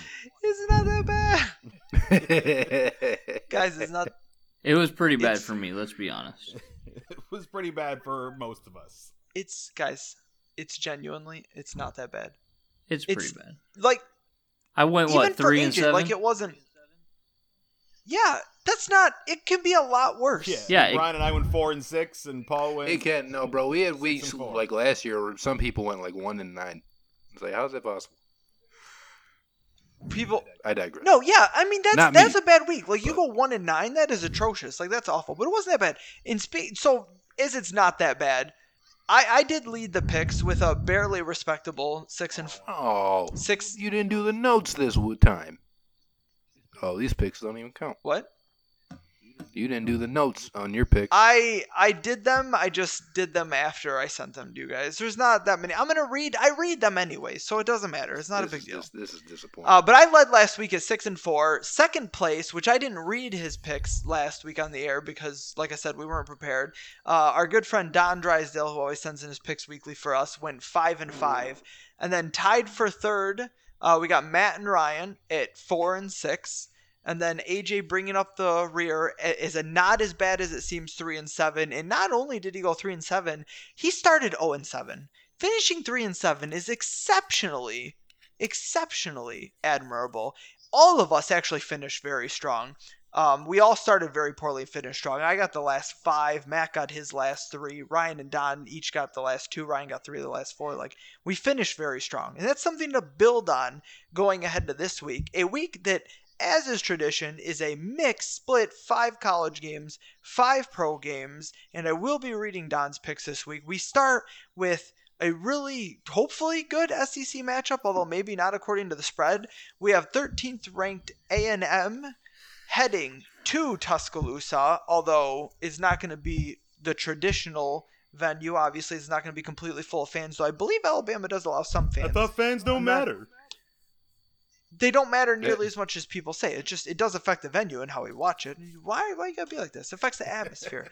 Second ranked Alabama, 16.5 point home favorites over Jimbo Fishers.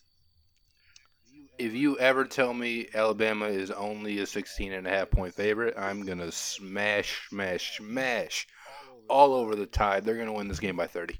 Yeah, they like beating up on Jimbo Fisher. I'm going to go with Ryan on this one. I'm there too. I mean, it's Alabama. I mean, they only won by 19 last week against an absolute trash can team. But they do have a tendency to play up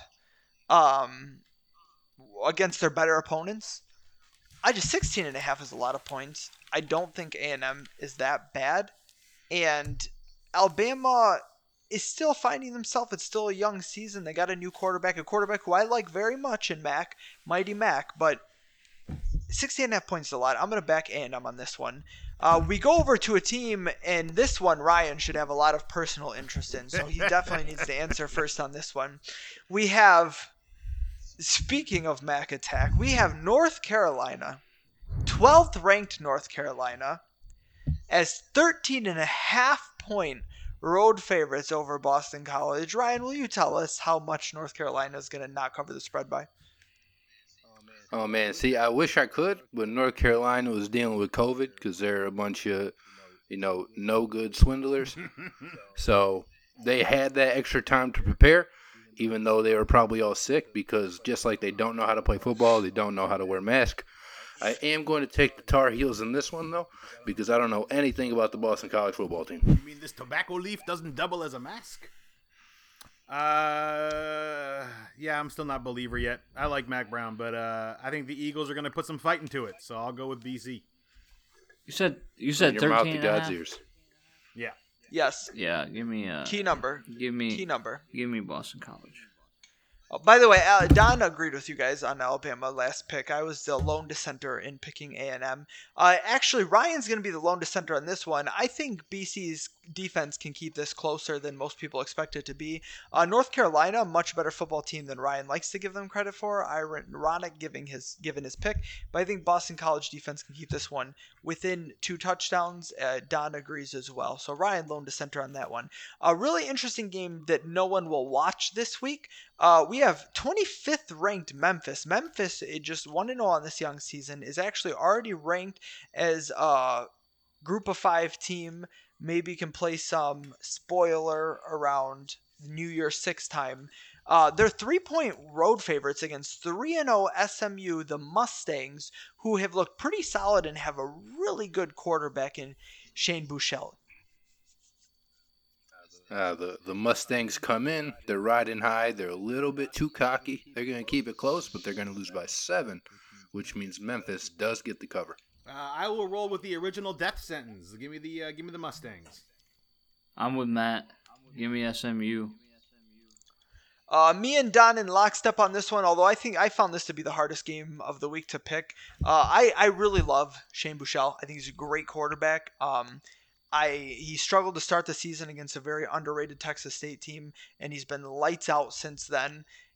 He could be the difference in this game, but I think Memphis has more overall talent, and obviously this is not a normal season, and the road, maybe it doesn't matter quite as much. Only 3 points to cover. I think Memphis wants to make a statement this game, and they can do so over a pretty darn decent SMU team, and I'm going to pick them to cover. What's the over-under on this? Like 58.5? Oh, it's got to be at least in the 60s.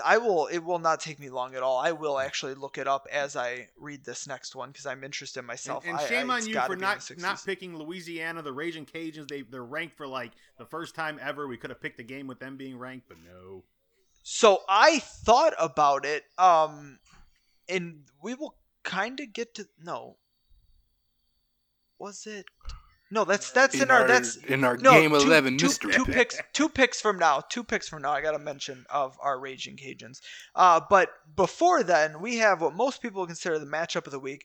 We got 7th ranked Auburn, which, I mean, if you believe they're 7th ranked team in the country, like they're that good, more power to you, I guess. You're delusional. They travel to take on pretty much QB-less Georgia, who is somehow ranked 4th in the country. Holy shit, the Big Ten needs to start playing football. Georgia 7.5-point home favorites. Yeah, it's a damn shame Ohio State, the only Big Ten team mentioning. Oh, not okay. there to ruin Yeah. it. Make them 8-5. that half is actually 7, pretty just 7. big between 7 and 7. Oh, well, okay, it is 7. Never mind. I don't know, man. I'm still going to take Auburn here. I feel like Georgia constantly in these types of games disappoints us as far as the cover goes. They might win, but it's like by 3, 4. They win by 1 on a last-second field goal or something like that. Don't have a QB. Lost DeAndre Swift. There's probably a ton of defensive guys that they lost to just because they're Georgia and that's how they produce their talent. I'm going to take Auburn in this one. I'll roll with the Dogs over the Tigers. I'm going with exactly what Ryan said with the Tigers over Georgia. Too many questions. It's going to make the Matt the lone dissenter on this one. I think the big difference is going to be quarterback. Bo Nix, while he's not necessarily as good as the hype is, he has definitely proven experienced and pretty darn solid, whereas Georgia doesn't know what they have going on at quarterback. JT Daniels still not recovered from his injury. There would have been starter because of that, ended up sitting out the season or transferring. I don't even remember, which I think he just straight up sat out the season. What do they got going on there? Is Dwayne Mathis going to play? Is, what's his name, who sucked last week? So bad that I can't even remember his name right now, going to play a quarterback? Neither of them really move the needle for me, and you're 7-point favorites at home. I don't think you're that good. I don't think your coach is any good. 7 points is too much for me. I'm going to roll with Auburn, and so is Don. We talked about the Ragin' Cajuns. This game does not involve the Ragin' Cajuns, but it is interesting because Iowa State came into this season ranked, I want to say, 23rd-ish, and didn't just lose to the Ragin' Cajuns. Louisiana Lafayette, school that half people don't even know exists, casual fans, they didn't just beat Iowa State. They pummeled Iowa State. Like, they beat them by a couple touchdowns. Now, they got a lot of help on special teams, and it's not something that's going to happen every week, but Iowa State did not look good at all. And we got Oklahoma, who also didn't look good, as they lost to Kansas State. Just two disappointing Big 12 teams. Shocker there. But Oklahoma, 7-point road favorites. I got some inside info on this game, and Lincoln Riley actually told his team during the week, if you guys do not score 80, I'm pulling all your scholarships and we're sitting out this season. Oklahoma's going to come out like a bat out of hell. I'm going to pray for Iowa State and the Cyclones that they can keep it within 27, much less 7. Give me the Sooners. Iowa State has been known to cause problems for Oklahoma over the past so many years, but I think Lincoln Riley is going to have his squad ready, especially coming off of the upset by Kansas State. So I will go with the Sooners. I'm on the Sooners too, for the exact reasons. They lost last week, right? Yes, to Kansas State, and they did not look good. Yeah. And they didn't look good because Spencer Rattler is proving because Lincoln Riley's got one foot in the pros. I don't think that's You mean true. that's what I I mean? just think that even the great Lincoln Riley cannot turn every quarterback he touches into gold, and Spencer Rattler played like the entitled, spoiled brat that he acts like, which not to say that is not well. But despite all that, Iowa State just got their ass kicked by Louisiana Lafayette, and Oklahoma has vastly more talent, and they are going to come out with something to prove this week. And whether they have to run the ball 1,000 times or Spencer Rattler actually figures out how to throw a football to his own team, it's Oklahoma's going to run this game. And we, across the board, including Don, are unanimous in this. And this is our first game this week that we are unanimous in. Last week, all 5 of us agreed on a whopping 4 games, which is pretty crazy, actually. We split those. We went 2-2, so not pathetic. Like, it's kind of okay. Like, not embarrassing. So we'll take that. So 50-50 shot on this one. And with that wraps up college. Although I'd be remiss if I did forget to mention, and I cannot find the over-under for this game because it's actually been temporarily pulled from the lines because Memphis has some of their own health issues. And we are because Memphis is in Tennessee and the Titans just got COVID. They have some of their own COVID issues. So they're not. We don't know entirely who all is going to be available for them. It looks like most of them are going to be a full go. A lot of players that didn't play in the season opener should be available, but we don't know 100%. So that one's still up in the air. But we're going to skip on over to the pros. And we're going to start with Detroit because it's first game on the docket. We got a 1 p.m. on Sunday. Detroit hosting New Orleans. 4-point underdogs at home despite their upset last week. I already picked the Lions to win this game last week, and I'm not rolling back on that. The Lions are going to go 2-2 until the bye and slowly make believers out of everybody. Detroit for the outright God, win. I hope you're wrong. Yeah, no chance in hell I am wrong with the Lions against Drew Brees and the Saints. Give me who dat. I am seriously considering starting Emmanuel Sanders and Michael Thomas if he's back this week in my fantasy lineup going against Patricia's defense. So give me the Saints.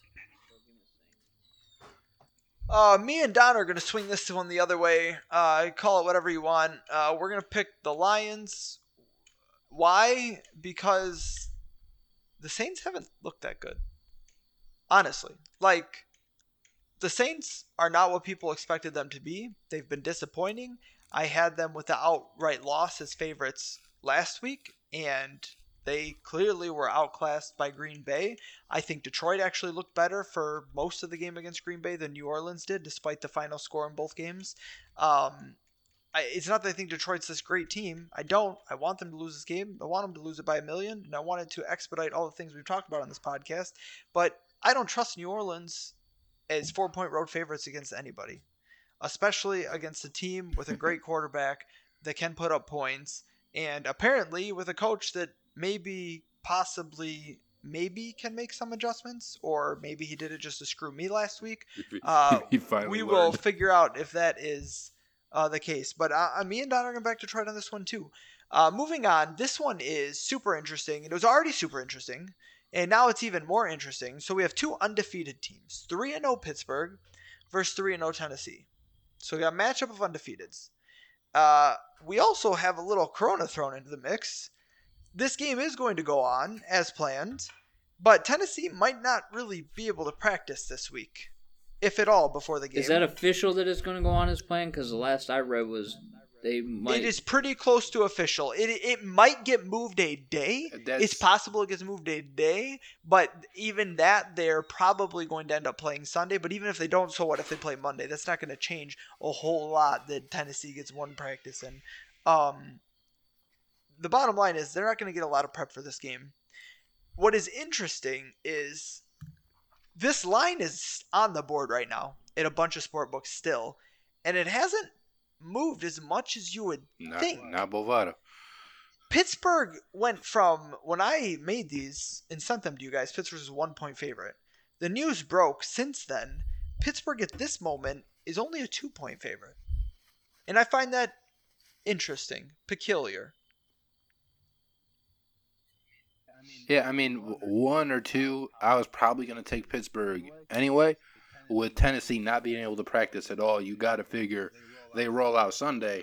Their whole game plan is give the ball to Derrick Henry 100 times, which would work against almost any other team except Pittsburgh's front seven is absolutely ferocious.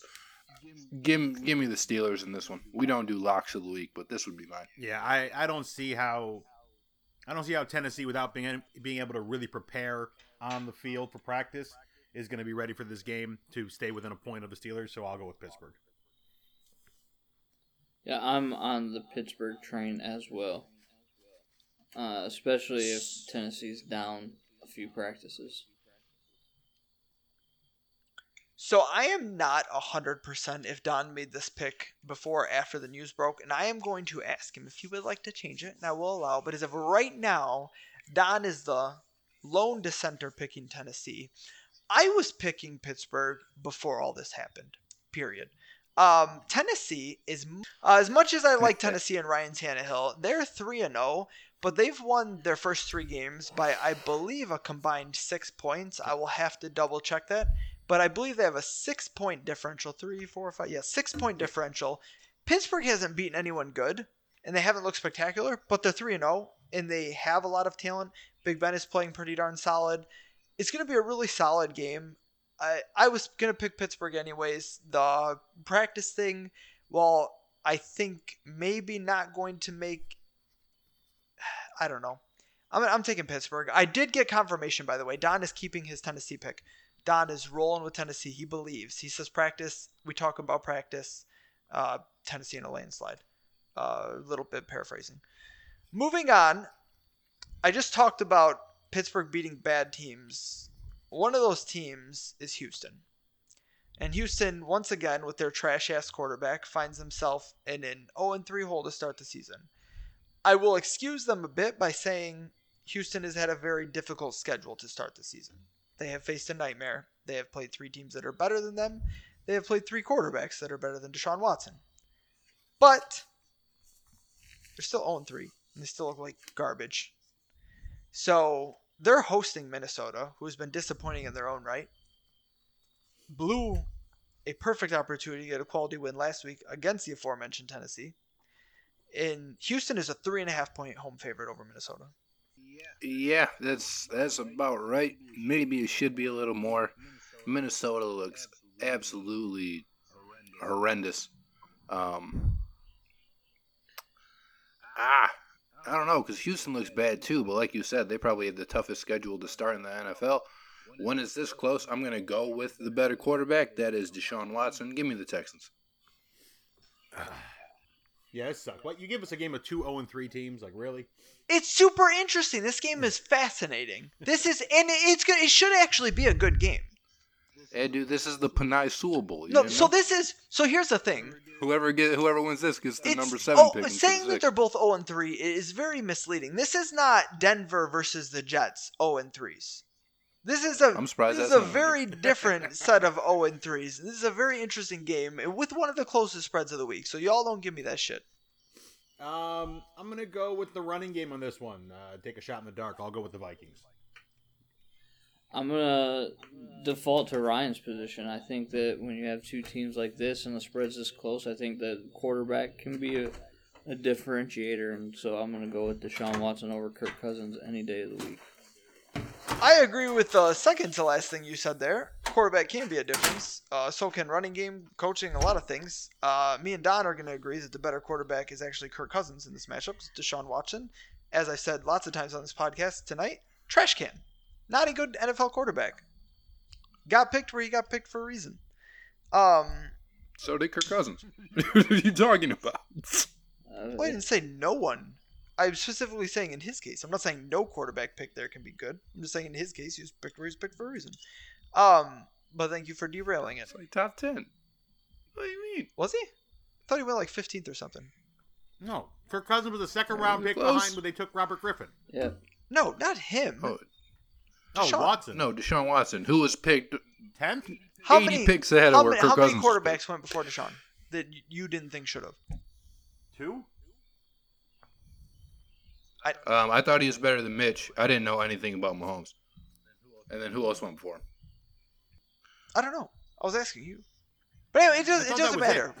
Literally pointless. He's not a good quarterback.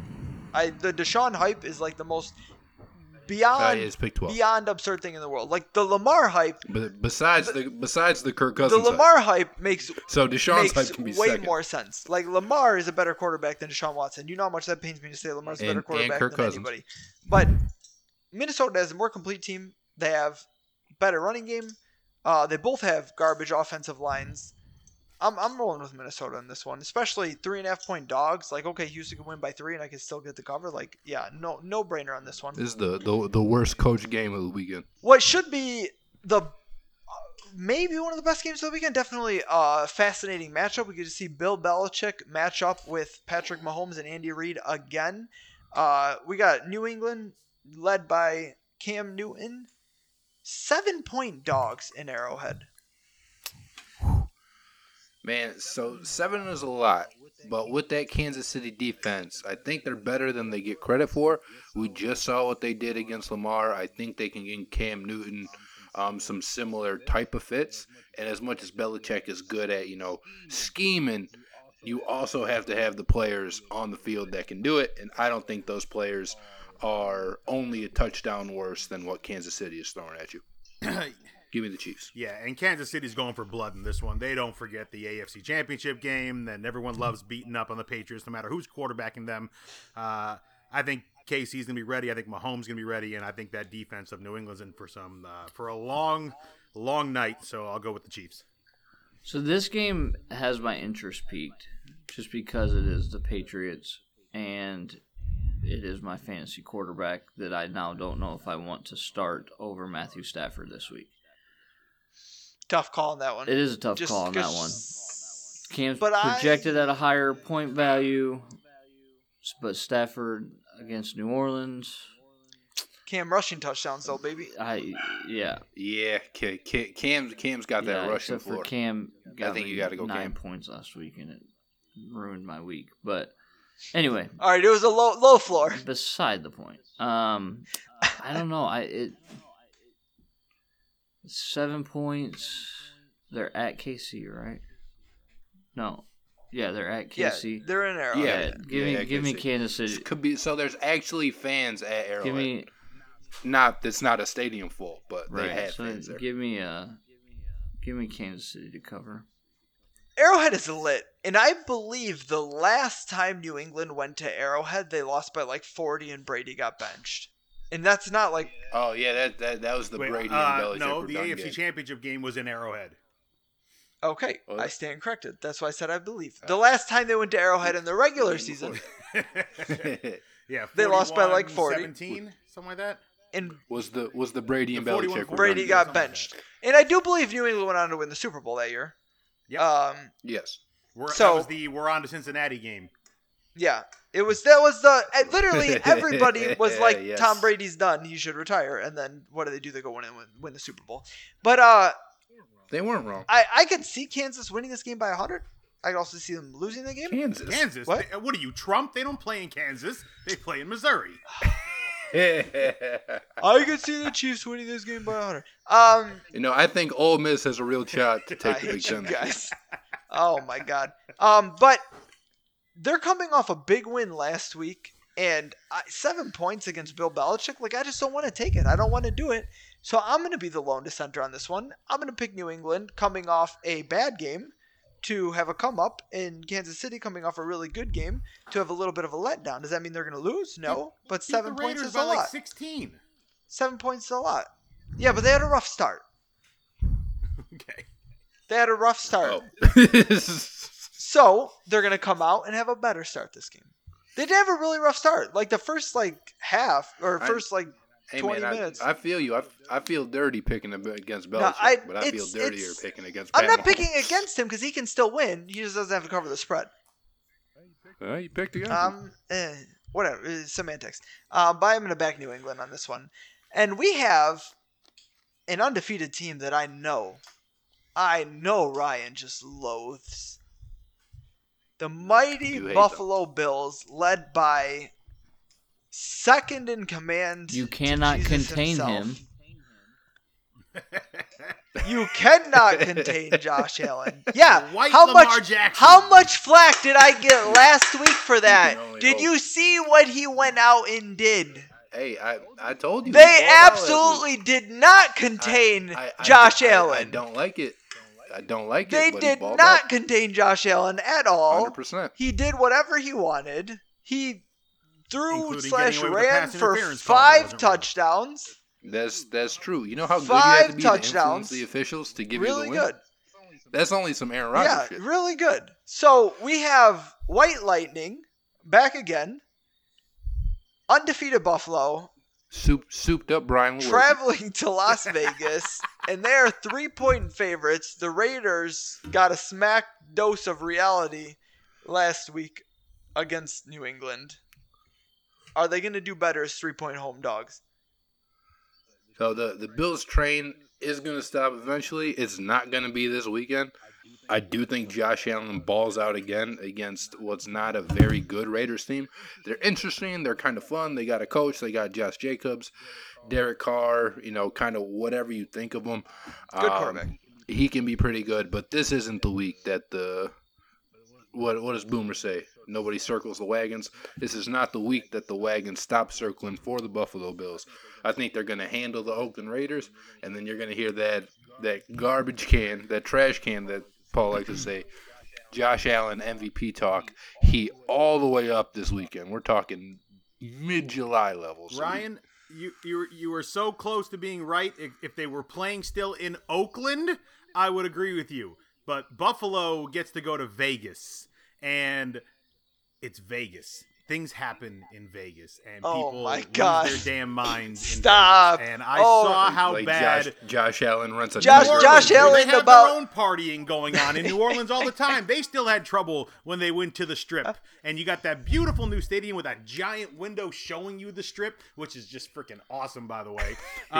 Things happen in Vegas, and you have a hard time remembering what the hell happened. And Buffalo's going to come back on that flight and go, "What the hell just happened? Oh, we lost to the Las Vegas Raiders. That's what happened."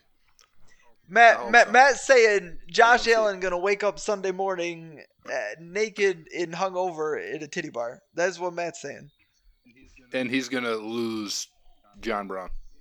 He's He's gonna have a tooth missing and a facial tattoo and a tiger in his bed. All right, what do you got, AJ? I'm gonna go with the Raiders on this one. Good man. So me and Don also agree on this one. So Ryan is wrong. What a okie So doke. Ryan is wrong. I'm the only one that picked Josh Allen?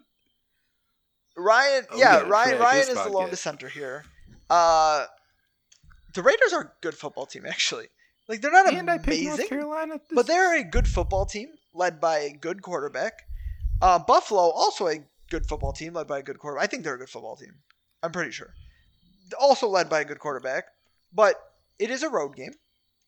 Las Vegas needs a bounce back after they got throttled by New England last week. And Derek Carr, as I said 6 times, good quarterback. I think they make this real close and maybe even pull out a win. Buffalo can't stay undefeated forever. Josh Allen is awesome. He is going to play well again. No MVP talk, and it's not even his fault. Russ Wilson is just too good, and Pat Mahomes is still putting up video game numbers too. He's just like so distant in that race. The only way he'll do it is if Buffalo just keeps winning, because obviously people don't expect Buffalo to have an incredible record. But Russ Wilson, too good. I mean, this is the Russ Wilson that is leading what our good friend Dylan said would be a 3-win Seahawks team. Right? Something like that? I don't know. I So- got a bet with him though. The over under a 9. I think you're going to win that bet, Matt. I think that one's in the bag, actually. But, well, as long as their defense can stop losing players, actually, I don't know. Yeah, Russ right. Wilson might have to score 15 touchdowns a week. Well, hey, to Earl keep Thomas them still ahead. available. But no, He Ryan said, Lone "Nah, I'm not dissenter on going to this one. Houston." He said, "I'm It's, not going to Houston." The rest of us, After a the rest visit. of us, That's the rest of us are crazy. closing the picks on the underdog on this one, and that's how we're going to close the picks this week. And hopefully, most of us have better luck next week. Actually, I hope not, because I want to stay in pole position. So Yeah, I'm I sure hope you you do. guys go. I hope you guys go 3-7 every I week, like and this. let me just build up that breathing room. And we'll see what I happens. picked hella favorites. Oh my god. Well, I picked 2 underdogs. Wait, who picked 2 Yep. underdogs? Me. You- I had Auburn and Lions. Man. Those are my only underdog picks. Well, that's what 10-0 looks I like. have boy. 7. I have 7 underdogs. I'm underdog city. I'm 7 underdogs this week. Oh man. Oh boy. we saw how well 3 of them worked out for you last week in your betting. No. I picked 2 underdogs last week. They both the other game had nothing to do with underdogs. The other game I just wanted a lot of points. It was over under. It's very different. I nailed my underdogs last week. You can shut the fuck up now. Well, we all gonna shut the fuck up now. So Ryan, do the thing. Hey, except for me. Don't I feel special?